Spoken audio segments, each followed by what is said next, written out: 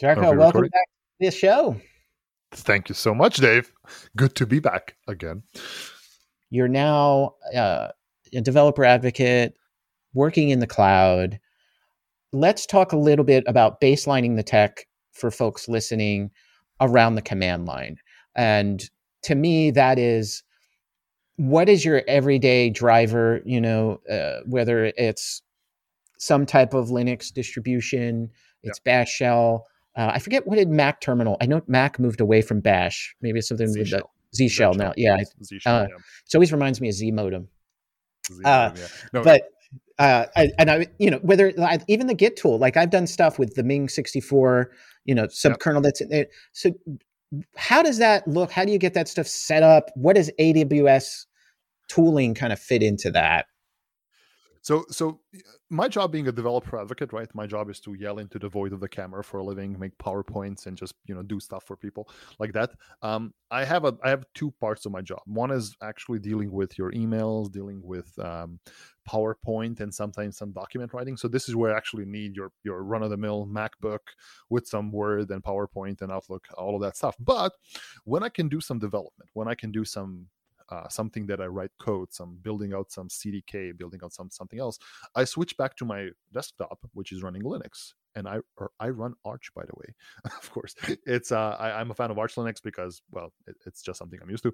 But I like my Linux to be as minimal as possible. I want it to get out of my way, but I also want it to do stuff for me. So I like the command line. So I will be spending most of my work in the command line. Just have a terminal open or a bunch of them open and just do stuff there. I use Z shell. I'm not saying it's better than Bash. It's just something I'm used to. Again, fan of Z shell. If you would ask me what my top tools are, it's my terminal, whatever that be. It's my Z shell and it's my Vim. So that would be my tools of choice before getting to the cloud. Once you get to the cloud, this is where I need a couple of things. I need your AWS CLI, the wonderful command line tool where I can work, interact, play with, build, destroy some AWS resources. But better than that, I also use the AWS CDK or Cloud Development Kit. It's a wonderful way to define your infrastructure as code through any of your favorite programming languages, be that JavaScript, Python, .NET, Java, or there's something more. I think Golang. But I'm a fan of Python, so I do all of my AWS building through CDK. It actually went so far. I had to do a demo a long time ago, and I forgot how to create an auto-scaling group through the console. I don't remember. I'm like, I've done it so much through the CDK or through CloudFormation that I don't recall how do you do it through the console. So big fan of that. I've actually spent, this was an experiment on my side. Can I do a week without any graphical user interfaces? So it was a couple of years ago. I had a Windows laptop from Amazon, so that means I could install Linux on it. Okay. So what I did is I installed Linux. I completely switched into exclusively command line, so no X windowing system, nothing, and I used the command line, I used Vim, I used Mutt. So for people who are younger, Mutt is a command line or a text-based email client, which you can just do all my emails through that. I switched to doing, well, not PowerPoint. I switched to doing presentations in a command line. There's a way to do it. It's a wonderful tool. I'll share that link later on, I guess, in the description. But I did all of those things to an extent, right? I could not edit Word documents. I could not collaborate with people a lot. So I was in my own little island, but it was very interesting. I could watch YouTube through the command line. I could listen to music through the command line. So it was a very interesting experiment. It's not something I would recommend to people, but it's a fun thing to do. And I've never heard of Arch Linux. Is it like no GUI? Why would you choose that over Ubuntu or something like that? So Arch Linux comes pretty bare bones as it is, right? It literally comes with nothing installed. It's a pretty manual installation of it. It's basically you are just bootstrapping a disk with it, and that's it. It comes with the packages you choose literally manually. So why did I choose Arch? I mentioned this in the beginning. I like to control things I have. So Arch kind of gives me this level of control. Like, oh, I know that Arch is not going to install specific things on my system that I do not want. So, and it's kind of this weird thing where I'm like, when I install Arch Linux for the first time and I run it, it uses like 100 megabytes of RAM. It's silly. It's not anything that you should gloat about, but I kind of find happiness in limited systems. In like, oh yeah, the system runs exactly the packages I want it to do.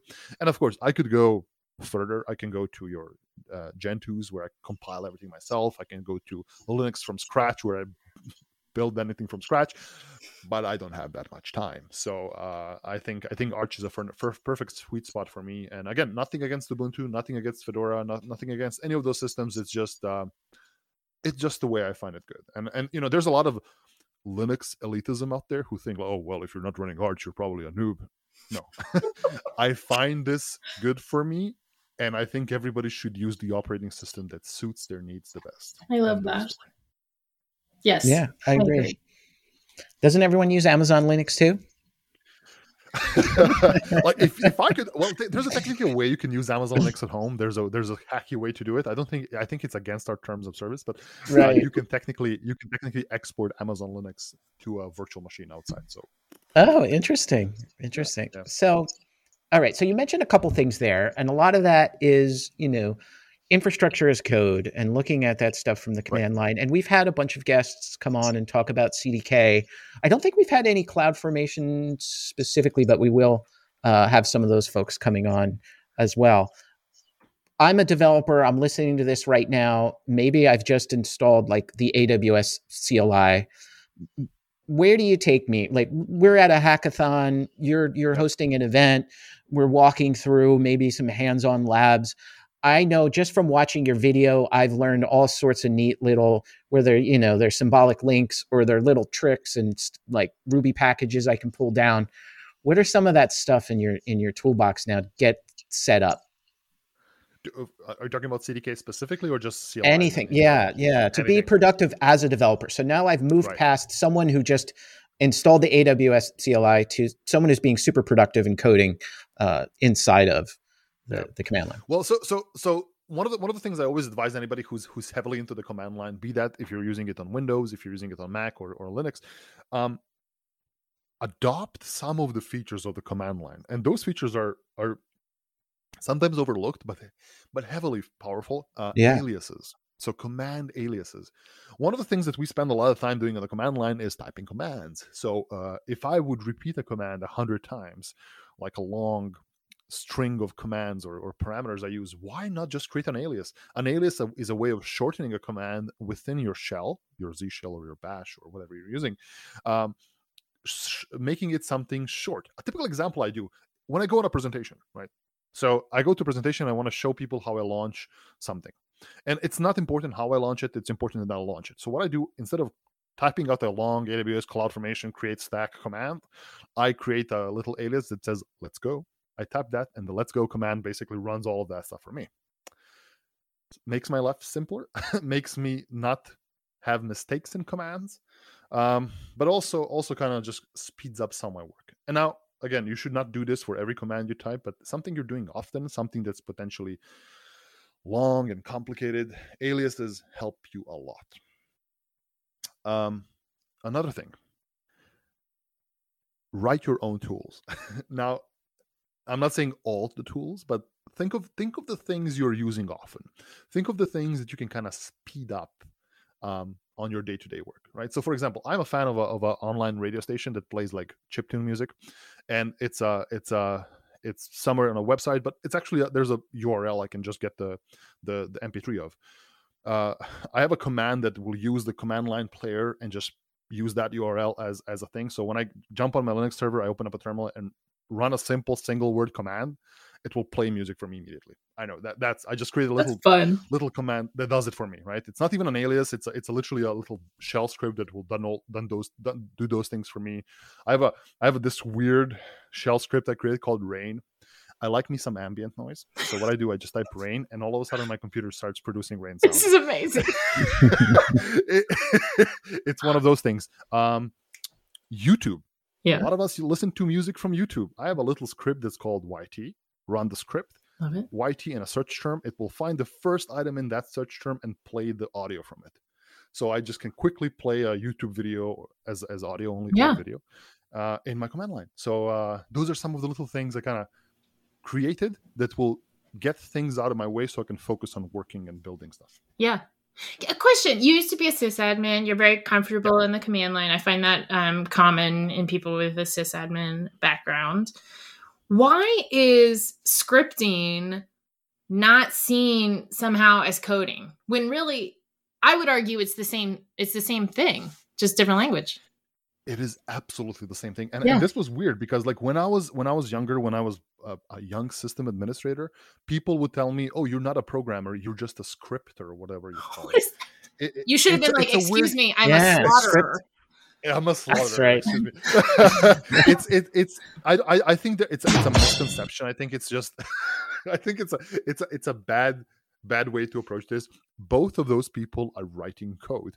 One is a scripting language, but to be honest, what is not a scripting language these days? What is not interpreted these days? Unless you're doing some Java or C or C++ or Golang or Ruby, or not Ruby, Rust, a bunch of other languages, but everything is being written in kind of a similar way, right? So, I cannot call myself a developer, and the sole reason I cannot call myself a developer is I've never written production code for money. That's the thing. That's the line I draw. But I do consider myself a coder or a developer in the sense I've written code that I used either myself personally or as tools by somebody else. But I fully agree with you, Emily. It's not. It should not be differentiated. Scripting and coding is the same thing. I think in the modern world. It is, and for the record, I would call you a developer. I don't think you have to write production code for money. If that's the line you're drawing, I don't like it. It's just considered employed. Yes. Yeah. Which is always a good thing. Coder. That's true. But I think any text you write into a computer that will produce something at the other end is development. Be that Python, be that JavaScript, be that 6502 assembly language, be that HTML. It's all programming. It's all converting text into something at the other end that will serve a purpose. Be that showing a web page or computing the Fibonacci sequence or whatever. That's another thing with because when I was learning to code, you see the Fibonacci sequence everywhere. I was like, surely we have better examples than this. Why? Why is it this? It's the FizzBuzz. It's the FizzBuzz, right? It's the FizzBuzz. Yes, that was another one that was like, but what is it? What's the fizz and what's the buzz? I don't understand. When doing coding, this is the first time I've actually, like when I was young, I was like, oh, I don't need math in my life. I have a calculator.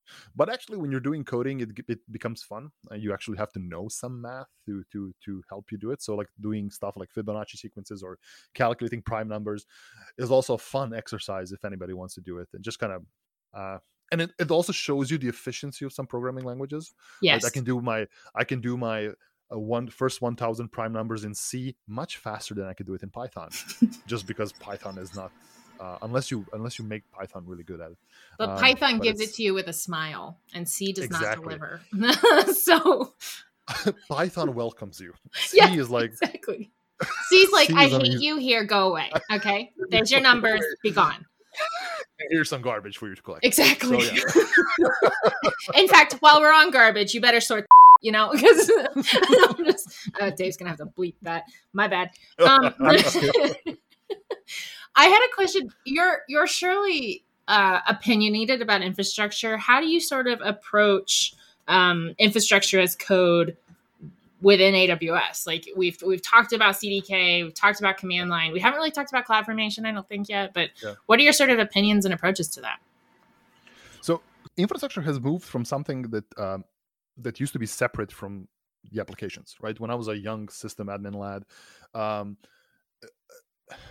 I used to build infrastructure. I used to configure servers, set up networking, all of those things. And that was a job for your system administrator.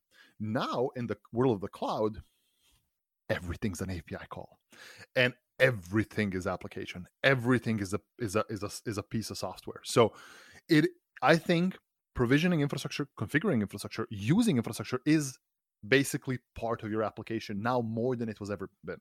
So when you deploy an application, you deploy infrastructure alongside with it. I think it's no longer a thing that you deploy an application to infrastructure. You deploy it all together in a single little package. Hence, your wonderful Terraforms, CDKs, CloudFormation, Pulumis, all of those things exist to help you do that. So it's really nice that we as an industry got together and thought, we should really create one way for everyone to approach this. And so then we created 500 different products to do the same thing. Yeah. Really quick. I'll give you an example how this has changed in the last 10 years. Yeah. 10 years ago, I used to work for a nondescript big telecom company. And I used to deploy servers. My job was something called a server provisioning administrator. So my job was literally to deploy servers to a remote location, install operating systems on them. So what happens? Somebody would rack 500 servers in Fairbanks, Alaska. I would remote into them through your favorite Java-based remote administration interface, mount a Linux Red Hat ISO, and install the operating system.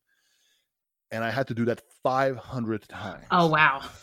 Yeah. It would take me literally 6 months to finish. Oh my God. And today, to deploy 500 EC2 instances on AWS, if I have the correct template, it takes me 7 seconds, right? Literally, I can just run a single command. It will just go and whoosh, deploy all of that stuff.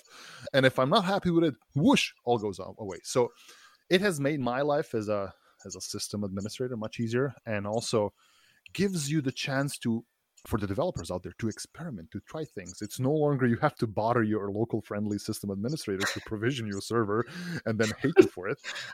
You can just do it yourself. Yes. Click a button, launch a script, wabam, you have things to do. This is why I keep fighting for us to move away from the concept of personas or the concept of job titles like developer and operations and security engineer and into roles, because like you're saying, it's all one package. You all ship it at the same time. And within an hour, and certainly within a day, you're going to play various roles while completing your work. So I think it's a better reflection. Yeah. And I do think there's specializations, right? Somebody's better in this and that. That's perfectly fine. Yes. But ultimately, you remove barriers from it. Like when we talk DevOps is supposed to eliminate these barriers. And I worked in a completely non-DevOps type environment. We used to hate the developers because they were always asking something. Yeah. And that's horrible. But in this modern world, you are the developer. If I can call myself a developer to an extent, because if I would look from the infrastructure perspective, I deploy infrastructure through code. Yeah. Hence I write code. Hence I made something. So there you go. I fixed my own problem. Amazing. So yeah. What are you excited about? Like what in tech are you outside of your Commodores and your retro computing? Your Commodores. What are you looking forward to? I am excited. One of the things that really energizes me as a whatever you would like to call me is the availability of technology. I would say accessibility of technology. Yeah. So insane amounts of compute, memory, storage is now available to everybody. Like you don't have to have an upfront investment of millions of dollars to try to do something. You can literally try to do something in 7 minutes. And if it doesn't work, it's gone. So giving this great access to all the technology out there to people is something that really excites me. And I think that is something that will move technology forward, because you have so much smart people out there. Yeah. Coming from the parts of the world I come from, your Asias and Africas and South Americas, people who potentially did not have the chance to shine in technology just because they did not have their Commodore 64s. Yes. They did not have their storage units. And now, with a little bit of money, they can do all of that. And if you know your favorite local developer advocate, you can also ask for credits and we can help you with that thing. But in general, I think the cloud, and not just AWS, the cloud has helped people just get access to those things. Yes. It's no longer a matter of like, no companies can compete against each other based on the infrastructure they have, right? company A has a bigger server than company B. That doesn't matter anymore. Yeah. It's a level playing field for that. Now it just comes to your creativity, your capabilities, and what you can do and how you can do it. It's amazing. Where can people find you on the internet? I'm on the Twitters, so at Darko Subotica. I think somebody is going to post it here. You can find me on LinkedIn. You can find me on GitHub. You can find me on... I have a blog post that I write to once in a while. So if you want some cloud tidbits, some... Yeah, I saw you had... you're talking about Vim plugins and some other Vim goodness plugins up there. Yeah, there's a bunch of things on my blog, so you can check it out. Again, the link, I guess, is going to be in the description. Yeah, I'll include it in there. And your YouTube channel. And my YouTube channel, I did some YouTubing. I used to do live streaming, so yeah. Can you get the Twitch shows that you've done up there? Yeah. They're all available on my YouTube channel. Awesome. Thank you so much for coming on the show.